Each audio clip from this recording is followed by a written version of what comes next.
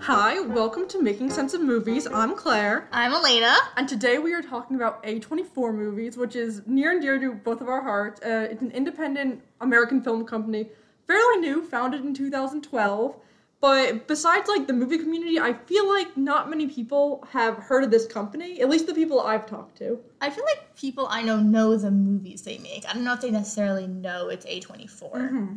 They're fairly popular now. A lot of their films get a ton of, not all their films, but specific films of theirs tend to get buzz. They've had a lot of Oscar nominations in the last couple of years. So we're going to talk about our top 5 A24 films. Mm-hmm. And it's very, A24, the cool thing about it is they're so broad. There's some which are just, balls to the wall crazy, and others that reach a more general audience, which we've got really both of those on this list. Okay, so we're going to start with the most recent A24 film that we saw. So we saw The Lighthouse, which is directed by Robert Eggers, who is just coming off of The Witch. Yeah, so I have not seen The Witch. Claire, have you? I really like The Witch. Yeah, The only thing about it is the we're not talking about The Witch. But I just want to say, I love that movie, but I had to watch it with subtitles because of just the very thick accents, and I kind of feel like it's the same for The Lighthouse. That's what I was going to say. I would love to watch it again just with subtitles because you can just tell there's a lot of really good and just very interesting writing, but some of it's just so glossed over because it's I just can't understand what there were definitely scenes where I was like, I feel like I just heard noises. Mm-hmm. I did not understand at all what they're saying. By the end, you understand, but I do wish it had subtitles. Yeah. So if you don't know what The Lighthouse is about, it's about two lighthouse keepers, I guess. One old, played by Willem Dafoe. And then the younger one is played by Robert Pattinson. And basically, they're supposed to stay, I think, for 4 weeks or something. And then a storm hits, and they stay there for much longer. And throughout this period of time, and throughout the movie, things get weird and things get crazy. They're driven into madness, both by the space they're in and by each other. So before we start, this film is entirely in black and white. I feel like, was The Witch in black and white? No, it wasn't. Oh, I don't know why. I feel like I watched the trailer and I thought it was. So it's entirely in black and white. Claire and I are taking a history of photography class, and we thought it very much reminiscent of a daguerreotype, which is the first type of photography. And I did do some reading. They did use some very, old film lenses. So it does have this very kind of old black and white film feel to it. And I think having it be in black and white, I think was a great decision because it just makes everything so bleak, and it makes you really focus. And the visuals in this, don't get me wrong, the visuals are amazing, but I feel like having it in black and white makes you focus on the characters and the situation a little bit more. Also, the fact that it wasn't widescreen like it would be in a normal movie theater. It was cut. I don't know how to. I guess it was square. I don't really know how to. Oh yeah, it was just different. Different formatting. Yeah. So it didn't take up the entire movie screen like most movies nowadays do. It took up. It was basically just the middle of the screen. There were no ends, and that also it definitely helped the isolated feel that these two characters were having, which I thought really added to the story. Yeah, made it a lot more claustrophobic. Definitely. Did we like this movie, Claire? I have to watch it. I do think I like this movie. I would have to watch it again. I love how it is just crazy. So much stuff's happening, and it almost to a point where it makes you feel like you're there and you're trying to figure out with them, what is going on. I'm so confused. So I think that was good. But then on the other hand, I would like to see this movie if it was a little bit more structured. I agree. I think that would be interesting. There isn't much that truly happens in the film. In the sense they're on the island, they do work. They're isolated on this lighthouse, which I've heard in many interviews, and if you don't know this already, is basically just a big phallic symbol, the lighthouse itself. There are two men. There's definitely a sense of this undertone of masculinity and how men present themselves in this film, which we can talk about a little later. But in the beginning, and maybe the first 30 minutes or so, they're just doing normal things. The way when I saw the trailer, I'm okay, it's gonna get weird. And I remember watching it and being when is it gonna get weird? And then it got too weird, and I was oh, maybe I want to go back. Oh, I kind of like how, though, I think the point of that was in the beginning, it's just so repetitive, and you just feel yourself doing the same things over and over and over again, which I liked. And I liked it. Spoiler alert, it basically all happens because Robert Pattinson kills a seal. A great scene. It's a lot. There's a lot of weird things in this film. There's like Robert Pattinson having sex with a mermaid, the only female character to come in the film at all, and she's basically just a mermaid he has sex with. Which actually, I thought that scene was going to be more intense. Oh yeah, I thought the mermaids had a much bigger role in this film. Yeah. I feel like they advertised it like they had a much bigger role, and it did not. And I read... Spoiler alert, there's like maybe a couple minutes of mermaids in that scene. Yeah, and I had read so many... See, I don't really read that many articles beforehand, but I was trying to convince someone to go see the movie, and I was using the mermaid sex as my main point for it. And all the articles I was reading was just like, oh, so intense. Like, it's going to be this crazy sex scene. It was not. It was more tame than it was. I thought than they advertised it to be. So, I guess we'll just go through, like, the flow of the film. So once... This movie's hard to talk about because, like, so much weird things happen. Like, there's a general scene where things start to get weirder. So once they realize they can't leave the island, no one's coming for them. They start to, Rob Pattinson throughout the whole film doesn't drink at all. Once he starts drinking and Willem Dafoe, though, is drinking the whole time, they both start drinking together, is when, like, shit hits the fan. They're, like, drunkenly dancing together. There's a great scene where Robert Pattinson is like, I don't like your cooking. And Willem Dafoe is like, you like my cooking. And he's like, I don't. And they're fighting back and forth, and it's such, like, a weirdly, like, domestic, like, fight between them. That I was like, they're basically like an old married couple, where he's like, you have to like my cooking. Like, I've seen you eat my cooking. Robert Pattinson has a great line about steak. That was pretty funny. That's a funny scene. There's definitely lightheartedness in this film, where I definitely did not, like, think. Yeah, and then after he's like, I don't like your cooking, Willem Dafoe, like, curses him with, like, Poseidon or something like that. And then more, like, weird things happen. Like, there's a point where Willem Dafoe becomes the lighthouse. That's the scene for me I was going to bring up that I was like, this is freaky. That was a weird so freaky. So was this after the furious masturbation scene? I could not tell you when this scene was, but basically what happens is I think they're on the top of... Are they on the top of the lighthouse at this point? I don't know. I can't tell you. I have to think this movie does a very good job of making you kind of feel insane. There were points where I was like, even watching the film, where I was like, where am I within this film? Like, what just happened? Like, I don't even remember what just happened. Yeah. And I have to, that was like kind of, it was weird coming out of the film and being like, what did I just watch? Because I truly do not remember anything. Yeah. Oh, but so in this scene, Robert Pattinson goes up to this guy and grabs his shoulder. And the guy turns around, and it's also Robert Pattinson. Yeah. And then standing behind him is Willem Dafoe. Completely stark naked, might I add. Naked. And I forget if the light was either coming out of his mouth or his eyes. But was it a third eye?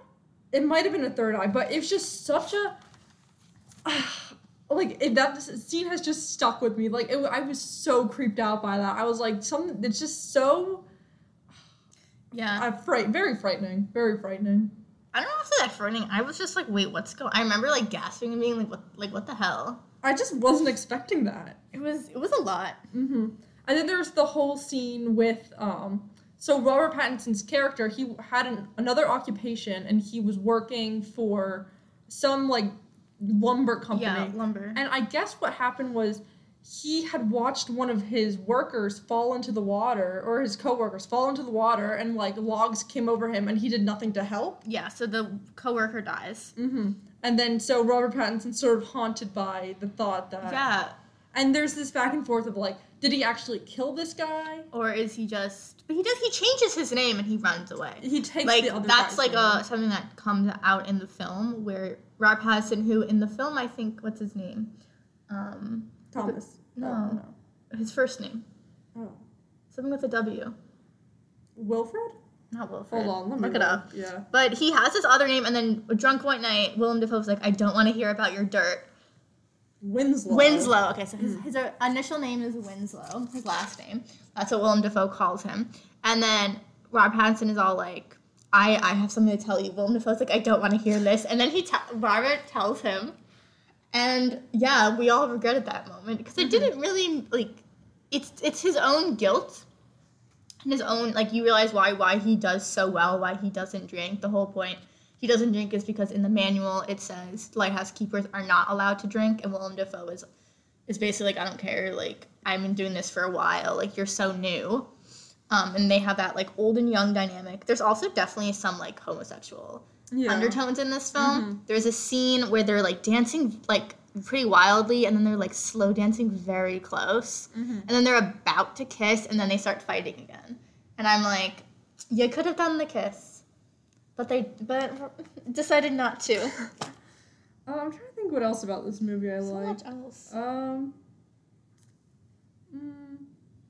I was just, like, so hooked from the very beginning. Just, like, with...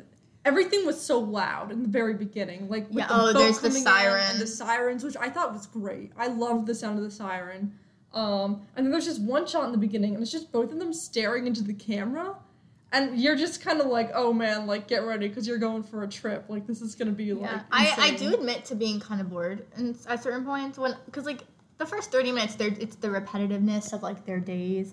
Like, Robert Pattinson is, like, getting lobster. And also a whole issue in the movie is that Willem Dafoe is the only one allowed on the, like, the night lighthouse. Like, he's not, like, he's the only one who's allowed in the lighthouse. Robert Pattinson does all the other work, which, like, includes cleaning and stuff like that. He's basically, like, a wife. And, like, I was, like, waiting. I'm like, okay, he's gonna go see what's in the lighthouse. And then it doesn't happen until the way end of the film. And even then, like, you don't really know what he sees or if it's just light, because there's a scene where Willem Dafoe is transfixed by this light, and he kind of looks like he's very much maybe, like, not knocked out, but I don't know how to say it, like transfixed, but yeah, I think transfixed is a good word. Okay, yeah. And I'm like, okay, what's gonna happen when Robert Pattinson sees it? And that's, like, kind of the end of the film is where he sees it. Yeah. What do you think the light means? I heard somewhere that it's God. I really don't think it's God. I don't know. I think it's just, like, obsession. Obsession? Because there's, like, an incident before in the film where Willem Dafoe, like, Robert Pattinson's like, oh, what happened to your other, like, lighthouse keeper? And Willem Dafoe's like, oh, he went insane, so. I did read some things about that where it was almost as if William Dafoe's character was trying to make him go insane by planting the seeds of, like, other person went insane. I definitely think Willem Dafoe was trying to make Robert Pattinson go insane. There's a point in the book where, not in the book, in the film, where Rob Pattinson, he's like, I've had enough. Like, I cannot do this. And they have this, like, little boat, not like a ship, and he tries to go away, and Willem Dafoe has this axe, and he's running around in this axe, and he chops up the boat, and then Rob Pattinson runs into the house, and Willem Dafoe follows him with the axe. And as soon as he comes in, Willem Dafoe is like, oh, look, you're crazy. You're following me around with an axe. Mm-hmm. And I was like, that's not what we just saw. Yeah. But yet that is what's taken as fact in the film, which is why I, like, definitely believe he's trying to make him go crazy. And just trying to keep him on the island so he doesn't have to be alone there. Yeah, that's the whole thing. Mm-hmm. In addition, there's where Willem Dafoe the whole time is recording what's happening in this book that he locks away. Robert Pattinson finally finds the book, and he's like, and in the book, basically, Willem Dafoe is saying, oh, Rob Pattinson is drunk all the time. He's not doing his work right. And Rob Pattinson's like, what the hell? No, like, the whole film, you see him working very hard. And then you have this written fact, like, oh, he's really not working this hard. So it makes you question what's really happening. Because what we saw is, no, he's working really hard. And he gets really offended. He's like, no, I'm a hard worker. And that kind of, like, pushes him off the edge. Yeah, and that was so sad because I was just like, damn, you're going to throw Robert Pattinson under the bus like that? He really did. He was doing a good job. He was doing a very good job. He got blown in the face with shit. Yeah. Remember that? I do remember that. That was a weird scene. Yeah. Mm-hmm. Yeah, that's an out-of-context scene I feel like we should be referencing, but maybe aren't. Any, like, last things? They do both die at the end. I feel like that is something I was expecting. I did like the last shot of Robert Pattinson. His last shot is he's naked on the beach, and there are, like, seagulls poking his eyes out, which is what Willem Dafoe said would happen if you killed a seagull. So clearly, like, the seagull thing is running through, but it reminded me very much of a painting. Oh, really? Which painting? I don't know. I remember seeing it, and I had this, like, initial like, recognition of, oh, I've seen something like this before. Yeah, there's this one story, this one, like, Greek mythology story. I forget who it is, but it's this one human, I think, or maybe demigod, steals fire from another god, and then as punishment, an eagle eats out his liver for the rest of eternity, which a lot of people were making parallels to after Robert Pattinson saw the light and then was like, had his stomach and like the rest of his body eaten out by the gulls. Yeah, the gull. Do not underestimate the gulls. No. The one with the one eye. Yeah, those seagulls were sick. Very well trained. They were creepy. And they were also truly best actor nominees. Some of the best comedic moments in that was with the seagull, because the seagull would like come up to the window and was just being like such a little jerk. Yeah. And it was just... Performances, very well done for both of them. Yeah. Could you see them getting nominated for Oscars for this? I don't know about Robert Pattinson, because I think Robert Pattinson's going for... At least they're advertising him as the lead actor, while Willem Dafoe is the supporting. I feel like Willem Dafoe probably supporting. I don't know about Robert Pattinson. But we have another RPATS film to review. That's very true. So maybe he deserved it for that one. And I think that... Robert Pattinson, he really... Because Willem Dafoe has been nominated at least one other time. He was nominated... Last time he was nominated was last year for Florida Project, and then was he nominated for Loving Vincent was nominated. It's the Vincent Van Gogh. It's like Eternal something. Mm-hmm. He played Vincent Van Gogh. I did not see that film. No, neither did I. But, like, he's just a top-notch, grade-A actor, and Robert Pattinson, who a lot of people underestimate him due to his... Twilight, which we talked about last episode. Of course, yeah. But he definitely is here, standing right up to William Dafoe's performance. Yeah, definitely. Props to both of them, for sure. Yeah, and I think that's a good place to end it. And our next film is 8th Grade. 8th Grade, which is we're going in like least chronological order, so from newest to oldest. Yeah, so 8th Grade is written and directed by Bo Burnham, which. Bo Burnham's great. I love Bo Burnham. And he was just perfect. He's a comedian, if you don't know. He has 2 specials out. I think they're still on Netflix. What and Make Happy. Those are both of his Netflix specials. He's really funny. Mm-hmm. He does a lot of like theatrics in his Netflix comedy.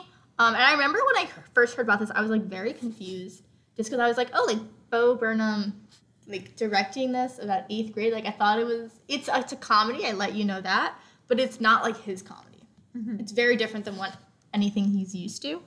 So the 8th Grade follows our protagonist, Kayla, played by Elsie Fisher, great actress, who basically it's basically through her last week of 8th grade and kind of like beginning of high school, and how she's very, very shy. Mm-hmm. She low-key reminded me of me. My favorite thing was, so the first scene, she's all like, the first scene, she has a YouTube page, or channel, oh my god. She has a YouTube channel, and she basically talks about how you need confidence or how to get friends, yet she in her own life doesn't have any of these things, which I found very kind of ironic, because there's this need to, be famous or to like TikToks and shit like that.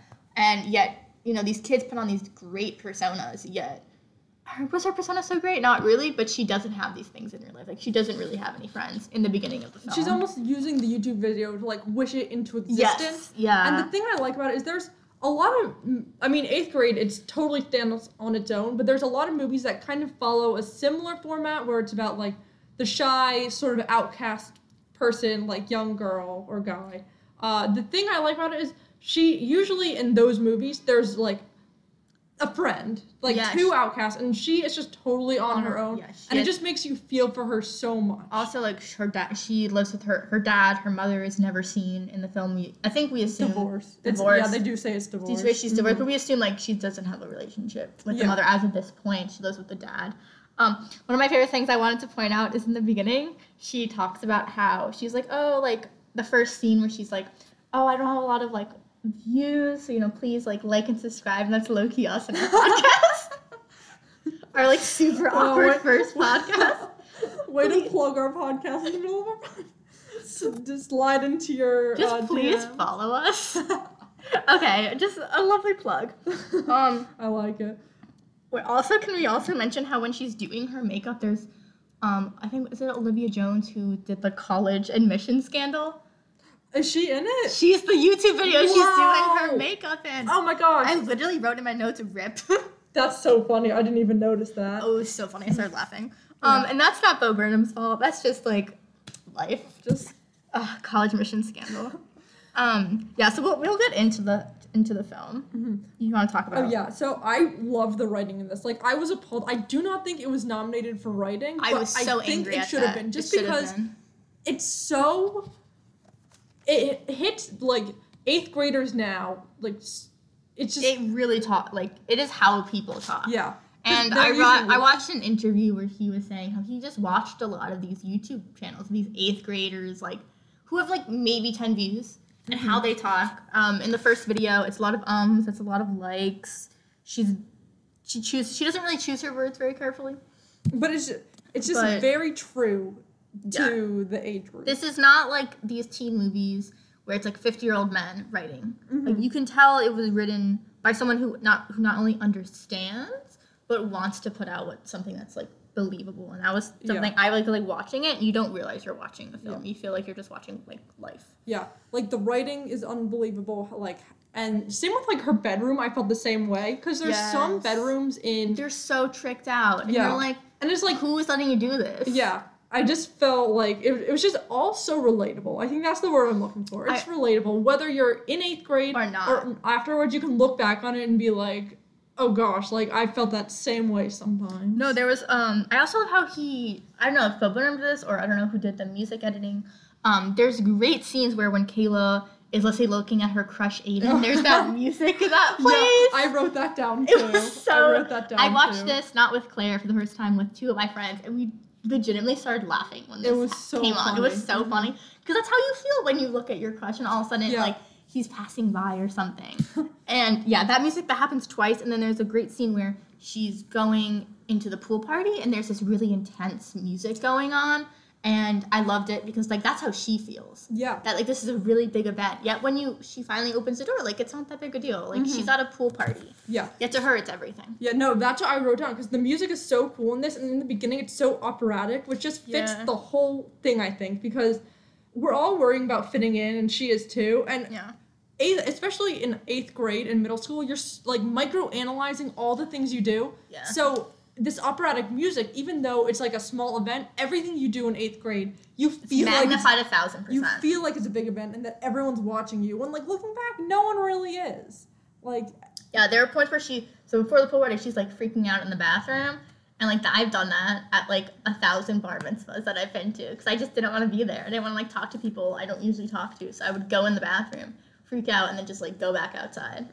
Low key fun story. I once I told my mom I was sick, and I wasn't sick because I was so nervous. I didn't want to go to this guy's bar mitzvah. Aww. Yeah, but it was great. I like read in bed and didn't have to do anything. Oh, and I love the dad in this. The dad is such... He tries so hard. Yeah.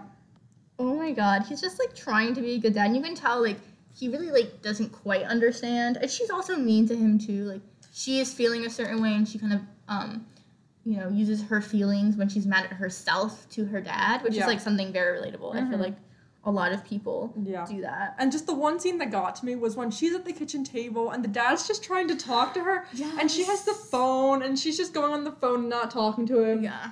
I thought that was sad. I'm like, he's just trying to connect with you. Yeah. But overall, I love Kayla's charter so much. Kayla's great. Because just from the beginning, you just really like her and you're really rooting for her. And rewatching this, there's a few scenes in this where you can tell she's just so uncomfortable. Like she hunches a lot in the film. Yeah. I think she's like normal height or in such or taller. But yeah, she hunches a lot. I noticed that her face is always kind of like very like please like she wants to talk to people, yet she's so scared. She's like, please don't talk to me. Yeah. I would like burst in 1,000 flames. There's that scene with when she goes to the high school, and there's that really creepy guy. Yeah, when they're at the mall in the car. Yeah, when they're in the car. Yeah. So there's a scene where after 8th grade, they do like this high school buddy program, and she gets paired with this girl, and they end up hanging out outside of like class, and she hangs out with them. The dad's kind of like watching them, which I thought was pretty funny. So he leaves, and she gets a ride back with this high school boy. And once they drop off the friend, he like kind of gets kind of creepy. Yeah, he gets into the back seat and they start playing Truth or Dare. And he's like... And he keeps on choosing Dare, and she keeps on choosing Truth. And she's like, I don't know, like, what you want to do for your Dare? And he's like, oh, I'll take my shirt off. Would that be weird? And then he's like, oh, like, you take your shirt off. And she's saying, like, oh... No, I don't want to do that. That makes me uncomfortable. I don't want that. And then he kind of scolds her for it. And yeah, he gets upset. And then she's the one apologizing to him, which I hated to see. This whole scene, that was sad. Like, when I watched this the first time in theaters, not just this scene, like the whole movie, throughout the whole movie, everyone was laughing, thought it was like, there was funny parts of the movie. When we got to this scene, the theater was dead silence. Like, it was a well done scene. It just was all so creepy, and you just felt for it. Yeah, you knew there was some, because he was also very quiet. Yeah. And they had this like little moment in the cafeteria where he's like, I'm not quiet, you're quiet. Mm-hmm. I don't know. I'm glad she was able to stand up for herself, but that's not unfortunate. Yeah. Mm-hmm. Yeah, very real occurrence. Yeah. And then at the end, I think it was a very believable growth. Mm-hmm. She's not saying she's 100% changed, but she is like, she stands up for herself to those two really mean girls who refused to look at her when she gave the thank you note. I wrote down, I was like, why are these girls so mean? They were so mean. Like, unnecessarily mean. Yeah. Like, they could have, if you don't like someone, you don't have to, you don't have to, like, be mean to them. You can just be civil, and they weren't even that. Yeah. And then she gets that new friend who gives her the chicken nuggets. Oh, I love Give you a man who Gabe. gives you chicken nuggets with all the sauces. He's also kind of weird, but they complement. Yeah, he was a good character. He was the cousin of one of the mean girls. But he was just, like, quirky, and they were just friends at the end, and he was a good character, for sure. Yeah, we liked him. We liked Gabe. Yeah. But overall, I just thought, like, really good themes about, like, moving forward, and even if you get to, in the future, you haven't moved forward, like, there's always time to move forward and be past things. Yeah, and also, in a sense of moving forward, they do these time capsules in the film, so they did one in 6th grade, and then in this movie, she opens the 6th grade one, and the end of this film, she's making a video for her time capsule for, I guess, the end of high school. Yeah. It's pretty cool, and you can, she's changed, but for the better. Mm-hmm. And she's not, like, she's wearing, I don't know. It was believable in a very, like, relatable way. Yeah, this is definitely one of my favorite A24 movies, for sure. Highly recommend. Yeah, I definitely would recommend this one. Anything else?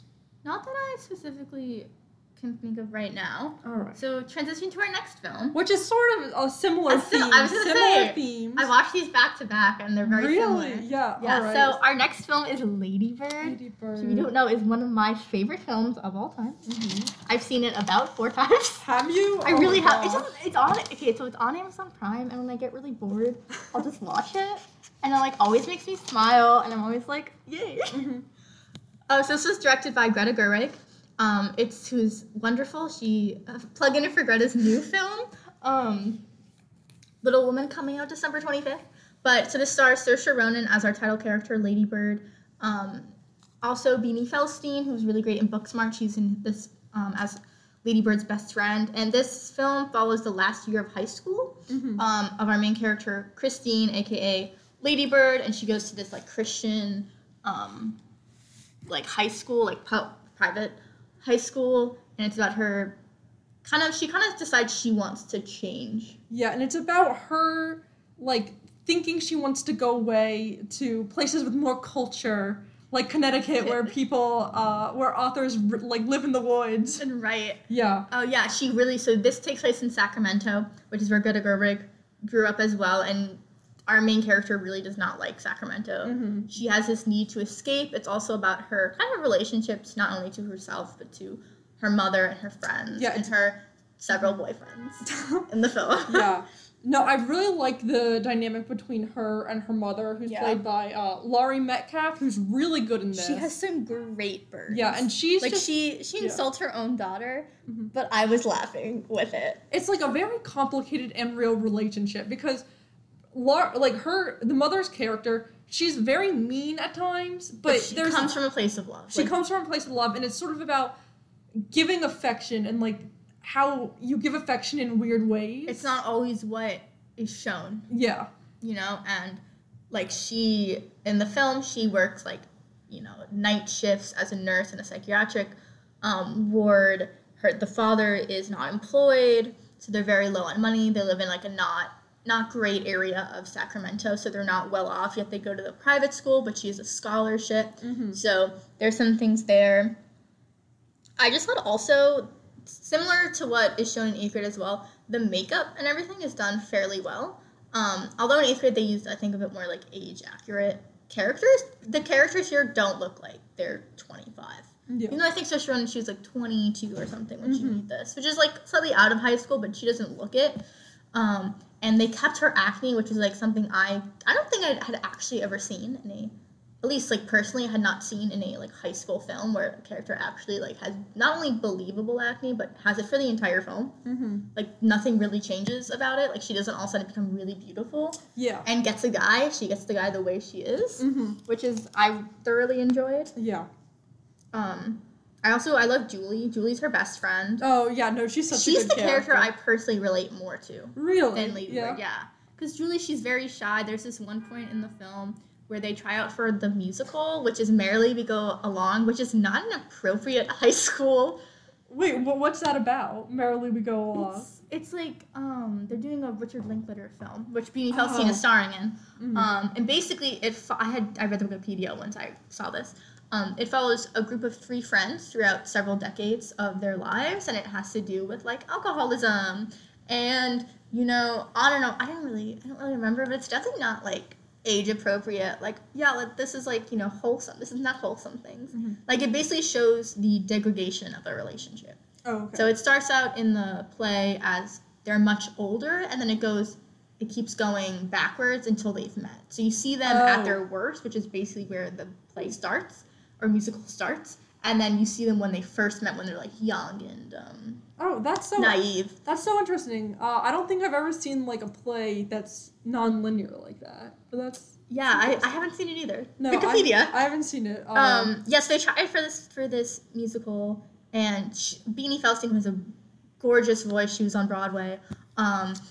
Gets the lead, and she says, oh, this is probably the only ever time. And they talk about how Danny, who's Lady Bird's crush, played by Lucas Hedges, is going to be the opposite lead. And Beanie goes, oh, this is probably the only time I'll ever get to do this. And I'm like, I felt that. Oh. Like, she feels like she's not a confident person, but she's so nice and so cheerful. And I was like very kind of, I wouldn't say I was like her in high school, but I was definitely way more cheerful and not as like nasty as Lady Bird is. Yeah, she's like... She has flaws, which makes her character much more interesting. If this was another film and it wasn't the main character, I'm like, why would I watch someone go through high school? Because in the end, like, the things in high school isn't so interesting, you know? Like, it's not, like, she has superpowers, or she, you know, isn't, or, like, something, you know, huge happens in, like, normal high school films. It's just her life, but she herself and the way she, like, interacts with people is so... fun to watch. Yeah, no, there are some scenes, and also a character who I think is so funny is the priest.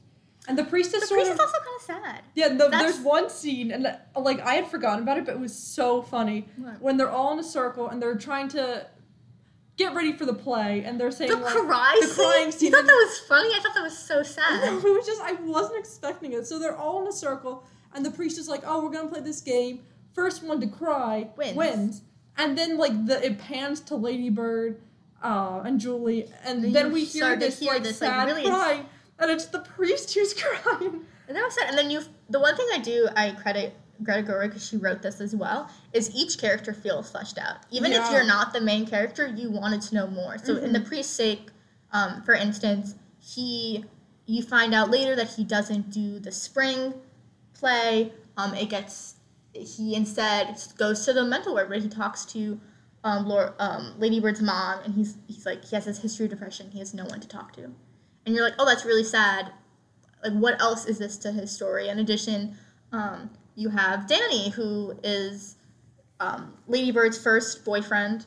She really likes him. He's gay, unfortunately. But he has this Republican family, and he is gay, and he kind of says, like, oh, I'm just, like, it's really hard for me, and you want to know more about him. Mm-hmm. And I really, like, enjoy that, because sometimes, like, characters can be one-dimensional, and, like, not a single character here is one-dimensional. Yeah. Which is so, I feel like, hard to do, and it was so good. Yeah. We have to talk about Kyle.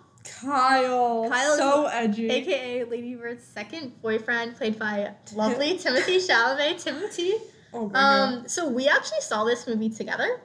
And I usually tend to read reviews before I go to movies. I also follow, like, film festivals, and this was one I didn't really know that much going into it.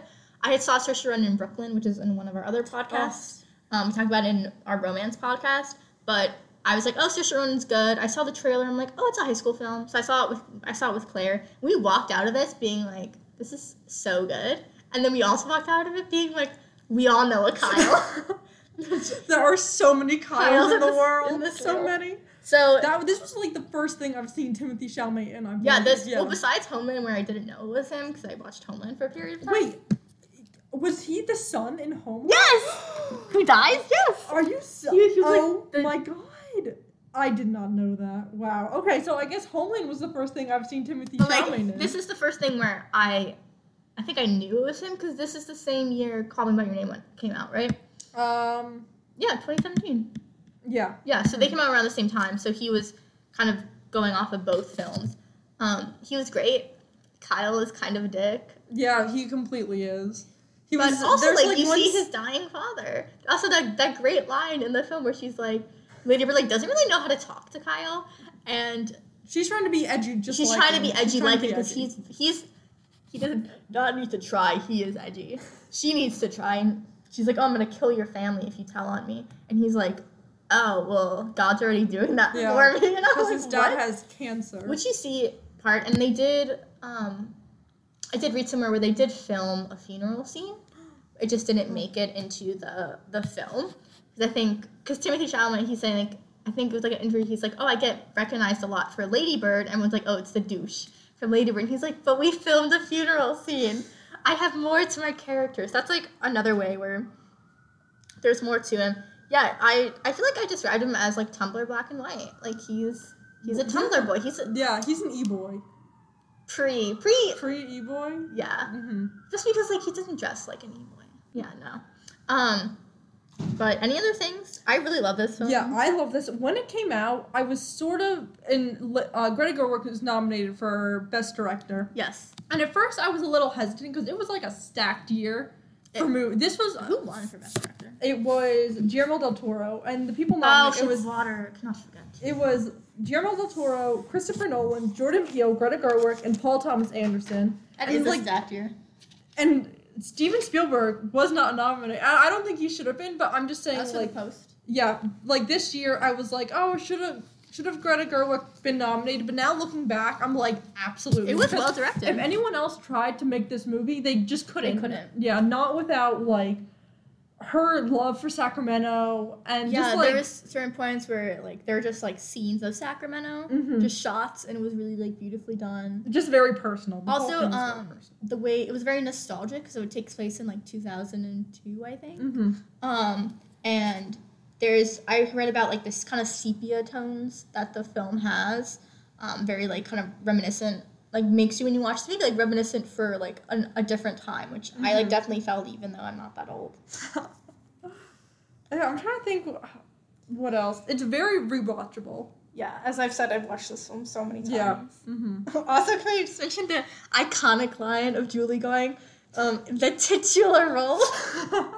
It's really iconic. Should become a meme. I think it is a meme. Not very well known. Yeah.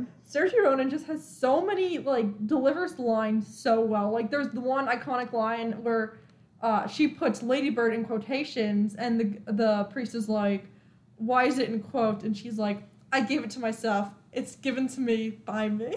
I also like the line where after she's had sex for the first time, and with Timothée Chalamet, and she's like, I just wanted it to be special. And he's like, we're going to have so much unspecial sex. You know, like, people are dying. You know how many people we've killed in Iraq? And she's like, shut up. She's like, shut up. Like, two things can be sad at the same time. And I'm like, that was also, like, a really great lesson. Like, even though it was kind of in a funny way. Obviously, in the end of the film, they kind of reconnect. And she does. So in the whole film, she's kind of aiming to go to, like, New York, Yale, even though I've been to Yale and it's not that great. And obviously she doesn't have the grades because that's what her guidance counselor says, which is truly iconic. Yeah, there's this one great line when she's at the guidance counselor and she's talking, the guidance counselor is telling her to like join the theater, and she's like, I would like to be in Math Olympiad, and she's like, math isn't your strong suit, and then she goes, not that we know of yet. Math is still not her strong suit. So she like goes to school in New York and she kind of over there starts to realize how much she truly loved Sacramento because she's now, like, obviously without it. Yeah. It's just you don't know what you love until it's lost. Exactly, and I think... You have to learn to appreciate what you have in the moment. And she also appreciates her mom, like, what her mom has done, which I think is also a great moment where she calls her mom on the phone. She talks about driving around Sacramento. And then our fourth film is, Good Time, Good right? Time. Yes, so Good Time. Also another wild film, I have to admit. Really wild, yeah. Yeah, A24 likes their wild films. So this is directed by Josh and Benny Safdie, who I think this is their first. They've been directing for about, I think, like, at this point, maybe like 10 years or so. But this is their first, I think, movie that most people have heard about. Wait, they're doing Uncut Gems, too. Yeah, did you not know that? No, I didn't know that. They have a new film coming out with Adam Sandler soon called Uncut Gems. Oh, gotcha. Which also got, like, really, like, intense reviews. Good reviews for Adam Sandler. The Weeknd's in it. Idina Menzel is in it. So that's their film coming out now, but what we are talking about, Good Time, which I think is their first collaboration with A24, is starring the wonderful Robert Pattinson. Can't get away from him. Yeah, A24's darling besides Timothée Chalamet and Lucas Hedges. Yes, he's the A24. He has some other films on A24, might we add. Yeah, he does. Mm-hmm. He has a lot. He is truly great. In this film, I think he's much better here than he was in Lighthouse. Really? Yeah. So I have been putting off watching this film for a very long time. This is from 2017. It probably came out to Amazon Prime around that summer, so the summer of, like, 2018. So it's been almost over a year. And every time I would sit down to watch it, because I had watched the trailer and I had really, like, researched this for some reason. I was obsessed with the film, even though I had never seen it. And I was, like, read so many reviews, read so many articles with the directors and with Robert Pattinson. And then every time I sit down, I'd be like, I don't want to watch someone ruin their life. Like, I was never in the mood. And then this podcast forced me to watch it, and it was such a fun ride. I did not realize how much I would enjoy watching someone ruin their life. And for the sole purpose is that you don't care for the main character. Yeah. You don't at all. He is not sympathetic at all. No, because he screws over so many people and he doesn't care. No, like, starting with his brother who's disabled, and basically... That's the director. That's Benny Safdie. Get the out. Brother. Can't believe you don't know this! So there's... The main character is based on Robert Pattinson. He's basically he's in every shot of this entire film. But he basically has this disabled, I think, younger brother. So he's deaf. He definitely has some learning disability, mental disability. And that is played, if you don't know, by Benny Safdie, who's one of the directors. I'm shook. I did not know that. So much about this film. It's ridiculous. That is so funny. Oh my gosh. Okay, so... Yeah, and the whole film is that the brother Nick is played by Benny Safdie. Robert Pattinson plays Connie. So Connie and Nick rob a bank. After Robert Pattinson makes him rob a bank. And the brother gets caught. Connie doesn't get caught. And so Connie now has to come up with the bail money to get his brother out of Rikers. And that's basically what the movie is about. It's basically one night of trying to get this, like, $10,000 to get this his brother. Yeah. And everything that goes wrong, like, goes wrong in a way where it was quite hilarious. I guess we can, I don't know, what are some of your favorite scenes? Okay, so definitely when they're robbing the bank, like, so intense. Then the music here is pretty on point. I loved it. It definitely helped with, like, the feeling of, like, you want to know what happens next. Yeah. It's very chaotic. Okay, the one scene that I remember so vividly is when the bank robbery is on TV, and basically what happens is so much happens. Nick takes Connie's the brother, right? Yeah. Okay, so Nick... Connie is the... Rob Pattinson. Nick is the brother. So Connie takes Nick from the hospital. Turns out that he takes the wrong person. I genuinely laughed out loud at that moment. Which, that was insane. But anyway, before he knows that, he goes to this house and is trying to convince the family, like, oh, you have to let me in. Like, it's me and my brother. We have nowhere to go. And him and one of, like, the girl there are watching the TV, and the bank robbery comes on. So Robert Pattinson starts making out with her. She's 16, might we add. I know. So it's definitely, like, there's this weird undertone of, like, what's going on. And then, she gets arrested. So after trying to help him. I do admit, so in this film, a lot, I don't, like, we can say the plot, I'll say, like, a shortened version of the plot. He tries to get mail money from his rich girlfriend. The credit card doesn't work, so instead, he realizes that his brother is in the hospital. So he's like, okay, I'm gonna break my brother out of the hospital. Which he does, which the entire time when he's trying to break his brother out, I was like, this is not gonna happen. And then it does happen. And then he convinces this person he met on the ride back to, like, people's houses because he was in a wheelchair, and he convinces them to stay at their house.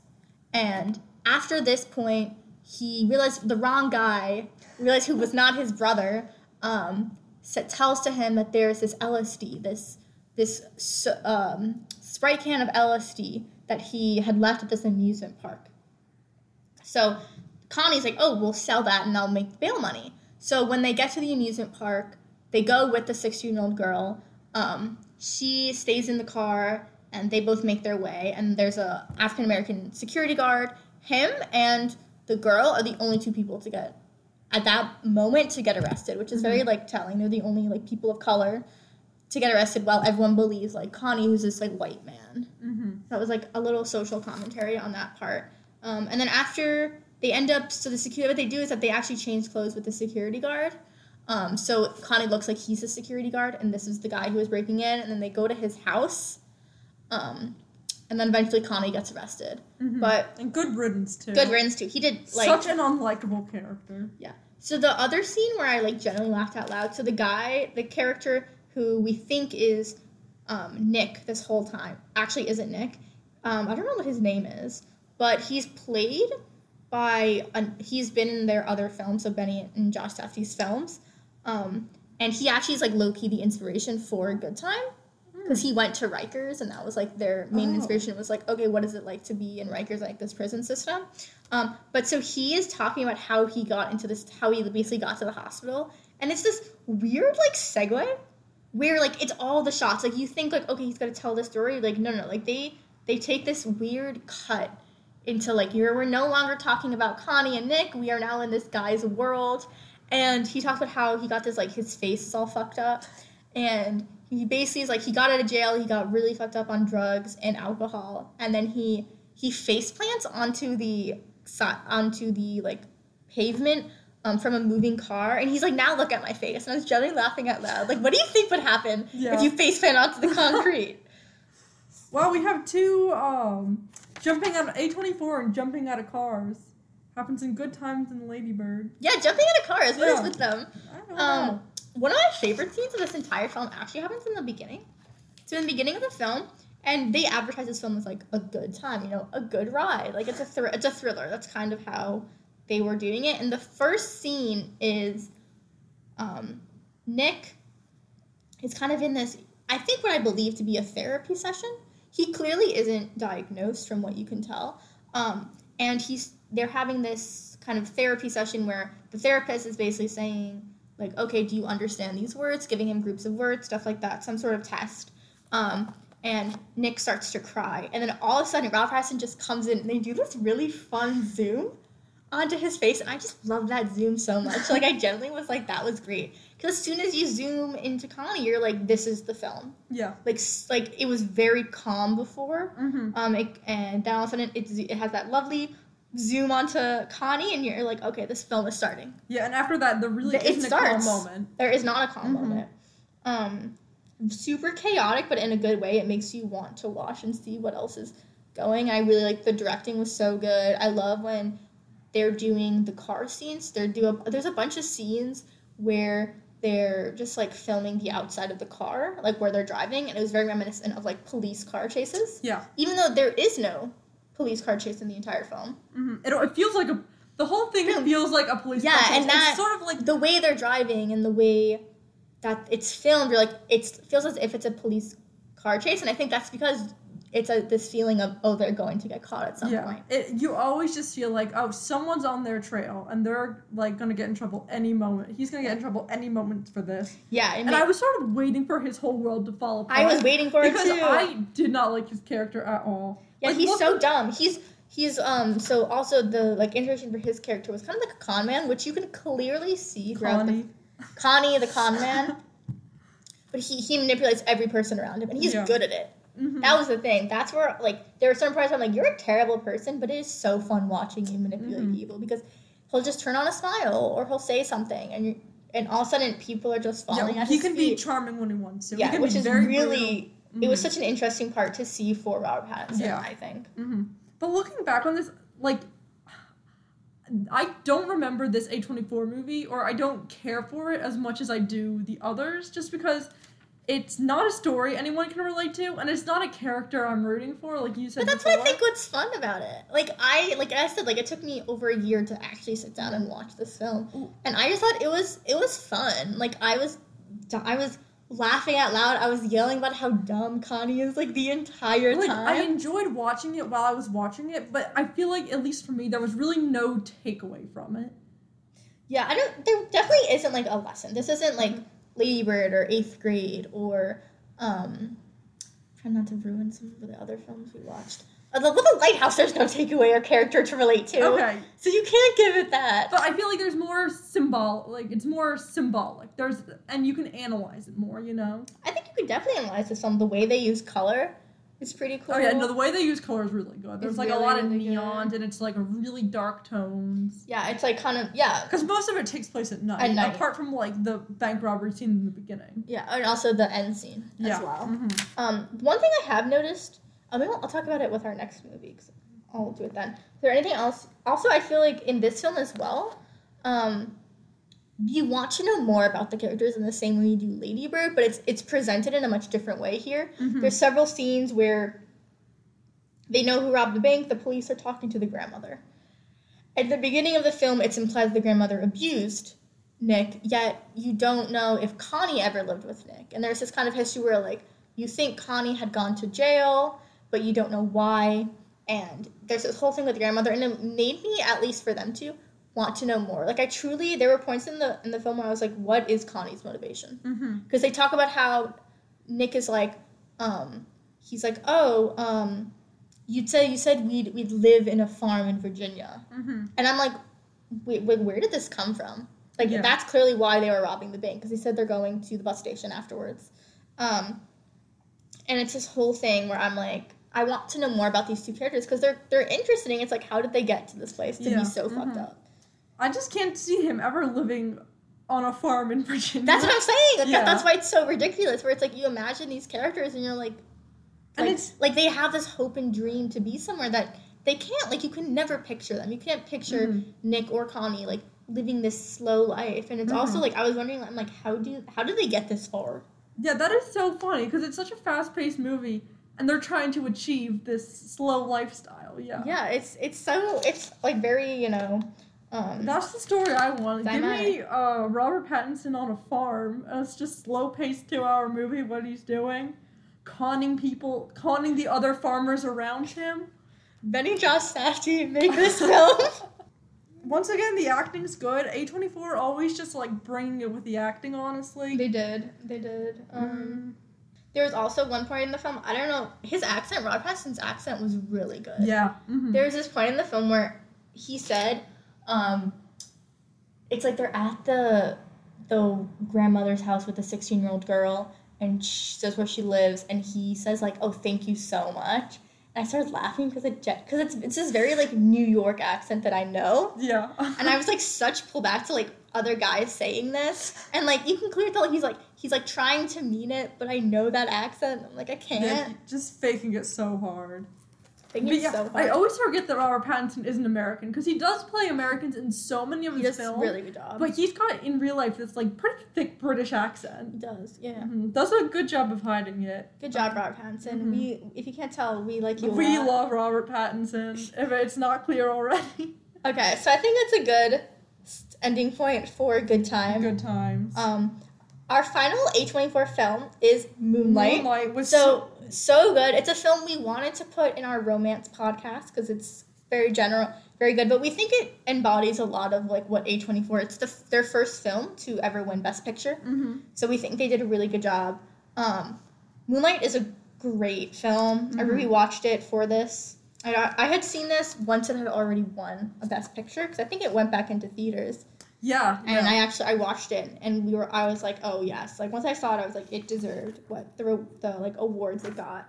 If you don't know what Moonlight is about, or if you lived under a rock, so Moonlight is directed by Barry Jenkins, who went to Florida State University, might I add. I'm from Florida as well, and it's based off a play by I don't know who the guy who wrote the play is, but it's inspired by that. And it's told in 3 parts. We follow a character named Chiron, through when he's little. It's broken up into little, Chiron, and then Black. So when he's little, he's like in elementary school. When he's Chiron, he's like in high school. And the 3rd part is when I'd probably think in his 20s or something. Maybe like late 20s. And it follows him throughout his kind of, childhood in Florida, and then once it goes to the 3rd part, he's in Atlanta, but also goes back to Florida. Barry Jenkins just did knock this out of the park. It's very amazing. well done, and it deserved what it got as well. Yeah. So you start off not with Chiron, but with Juan, who is played by Mahershala Ali in what I did not know is the definition of a supporting character. So Juan is only in the first part of this film, and I think each part is maybe like 30 minutes or so, maybe a little longer, depending on the part it is. So Juan, he plays this drug dealer in what we assume is Miami, and he's very the first time we meet him, he's like checking up with one of the guys who deals, and he says like the one line where he's like, "Oh, how's your mom feeling?" And you can tell that he generally cares, and he's generally like a good person, but this is the circumstance into which he had grown up in. Yeah. And then once you kind of start with that, it's a very kind of more calm feeling. You see these kids chase this little boy, and the kid being chased is Chiron. But everyone calls him little because he's small. Just He's small. I feel like physical appearance plays such an important role in this because there's a lot. He starts off like very like a scrawny kid. In high school, he's very like lanky, and then at the end, he's like very big. And I know Barry Jenkins talked about this in a few interviews about how it is very much about masculinity. I was gonna say there's a very he's the same person at the end, even though he's gone from like scrawny, but he's been able to like hide it inside his very masculine body, even though he's doesn't fit the toxic masculinity stereotype. Like Juan is also he's a very kind of gentle man, but you would think he would be this very masculine, angry, stereotypical like African American man, which we see in a lot of TV. He is like a drug dealer, which is what usually the stereotypical man is, but he's the same. It turns it on his head. He's still a human being, and that's what I really liked. So the film really kind of has undertones of masculinity, homosexuality as well. So the main character Chiron is gay, or at least it's implied that he's gay, and also it talks about like his relationship with his mother, his relationship with kind of like his blood, and then his found family, who is played by Janelle Monáe, who's Juan's wife, who I love. She's so great in this. And I just it's so nice to see him kind of change. So throughout the film, like he gets bullied. For the first 2 parts, he's bullied both in elementary school and high school for basically being skinnier. Yeah. He's called a gay slur word a lot. And then in the last one, as we said, he's very he's built. Yeah. Very built, and he has earrings. He has a grill. He deals drugs now, yet he is still the same, and he has this very much outward appearance of he's a hard guy. And then as soon as the end of the film, you see him start to go back to his normal self. He's very soft spoken. He's so shy. Yeah, which is something I didn't necessarily expect, because you kind of see it you expect it when you're younger. Yeah, I didn't really expect it when he was older, because he has this outward appearance. Yeah, there's just so many great scenes in this. It's I love how everything besides in the last part is played to classical music. Yeah. The fights are played to classical music. There's a scene where Juan is teaching Chiron. They have a very close bond. Oh, the swimming lesson. The swimming lesson, and it's set to this beautiful score, and it's very biblical. It's if he's being reborn, and Juan and his wife Teresa, they kind of teach Chiron, how to kind of I don't know, they teach him, like, it's okay to be himself. Mm-hmm. And it's okay to express yourself. Whereas if he goes home, his mother, who's a drug addict, and she spirals more as the movie goes on, is kind of, like, belittling him.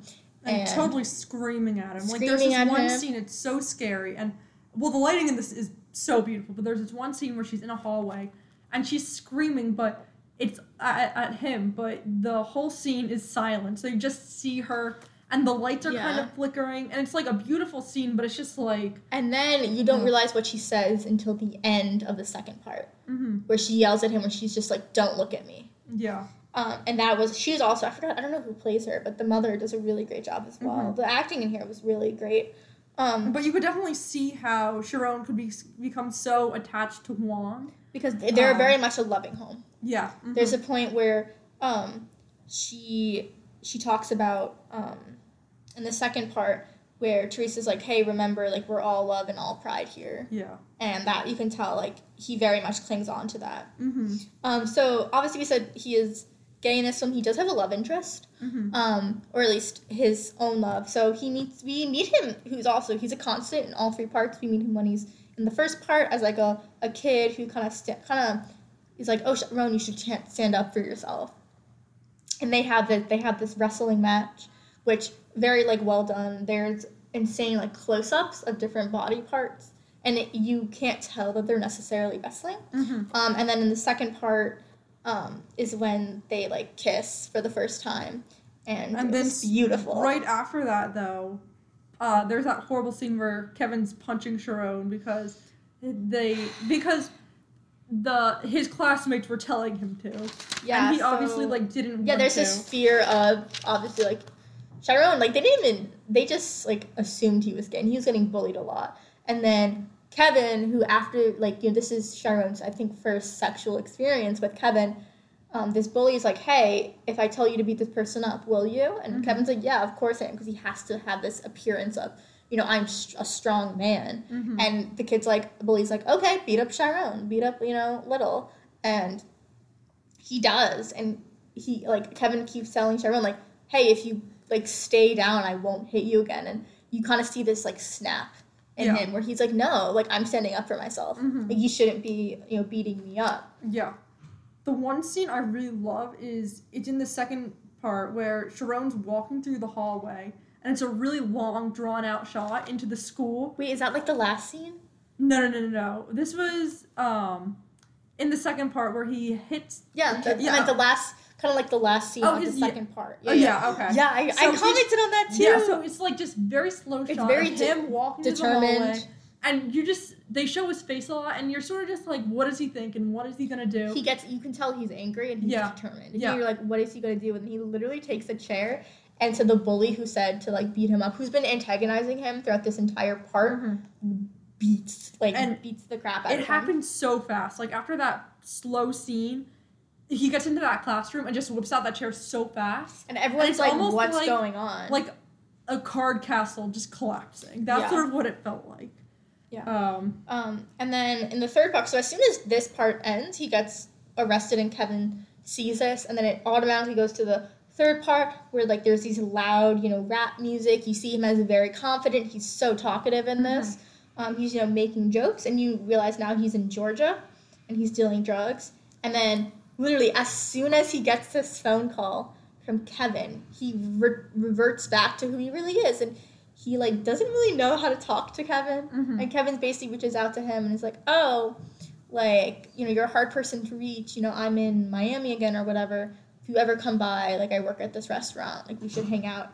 And our lovely Sharon, who knows what he wants, drives all the way down and goes to see Kevin. And I love the scene as well when he first realizes, like, oh, like, that's Sharon. Like, I did, like, because Kevin kind of looks fairly similar. He's, skinny, not exactly, like, built. Sharon looks incredibly different. Yeah. Mm-hmm. And Kevin's like, oh, wait, like, this is you. Yeah. All the acting in this just so well done. Yeah. Like, Barry Jenkins, like, all three of the actors who play Sharon, they all sort of look a little, like, kind of different from each other in each part. But Barry Jenkins commented, and he was like, it doesn't really matter what they look like, but he had this quote: "The eyes are the windows to the soul." That's what I think I loved about them. And even though they might not look exactly the same through each part, if their eyes look the same, the audience will connect to that, which I really felt. I think that's why I felt that too. I think also that's why he does this thing. He does it several times in the film where he'll have someone talking, but the shot is just someone's face without their mouth moving. So you're very focused on the emotion, not necessarily what you're hearing. Yeah. Because the mouth is moving. You're like obviously this person is saying something, and it happens with the mother. It happens with Kevin. I think when Kevin first is talking to Chiron, and it's kind of like when you see someone and you're just focused on what their face looks like and not necessarily what they're saying. And I really liked how he plays with that a lot. And then I love the last couple scenes in this when they're having this conversation where they're in Kevin's apartment. And at this point in the film, it is made realize that Chiron has that Kevin, he has a daughter, but he's living a very good life. He's not with the mother. He's fulfilled. Not daughter. He has a son. Oh my god. Yeah, Kevin but he's Jr. fulfilled with fatherhood. Yeah, he has this great, and Chiron is not necessarily this person, and Kevin is kind of what do you want? You're not this person. And he's like, how do you know I'm not? And they have this conversation where it's basically saying I like you, and they're not saying that. And then Chiron up and out goes, you're the only person. Yeah. That has ever you're the only person who's ever touched me. And that was so beautiful. And Kevin's face when he realizes what he said, he has this kind of awe and and then they just look at each other and they're yeah, this is what we want. Wait, let me pause it. Oh, okay. We're back. Okay, we were talking about last scene. And Kevin and the look on his face. Yeah, he's so... I just love them. You can tell that they love each other, which I think is really great. And I agree with what Barry Jenkins said about the eyes. It's very much the window to the soul. Eyes were just, very important in this movie. Agreed. I'm trying to think what else. This was the thing where I wanted to mention. So the last scene of this film before it fades to black is... The second to last is where adults Kevin and Chiron are in the same position that young Kevin and Chiron were in when they were having their first sexual experience. And there's definitely a theme within all of these, maybe almost all these films, about this circular. In 8th grade, the first shot is very similar to the second shot. Yeah. In Good Time, it starts with Nick and the therapist, and it ends with Nick and the therapist in this room. In Lady Bird, not as much, but it is that circular pattern of that. And I think... Well, talking about the car ride. You're talking about the car ride, which is what we see in the beginning of the film. The lighthouse, not as much. But... I mean, they're still on the island at the end. So, that's true. Circular pattern, that whole movie is circular. Truly. But I think that's all I have to say about our top 5 films. What about you? Yeah, I think... I mean, I had history on... I forgot about this, but... History on the actual story of the lighthouse. Yeah. Do you want me to go into that a little bit? I forgot to say it. We could do it later. Okay, so thank you so much for listening with us this episode. If you'd like to know more, we do have a website. It's Making Sense of Movies. It's Wix website, so please check it out if you'd like to subscribe or anything like that. And if you email us, we will email you back. We will email you back. That is the Casper guarantee. We'll email you back. Okay, have a good day. Thanks.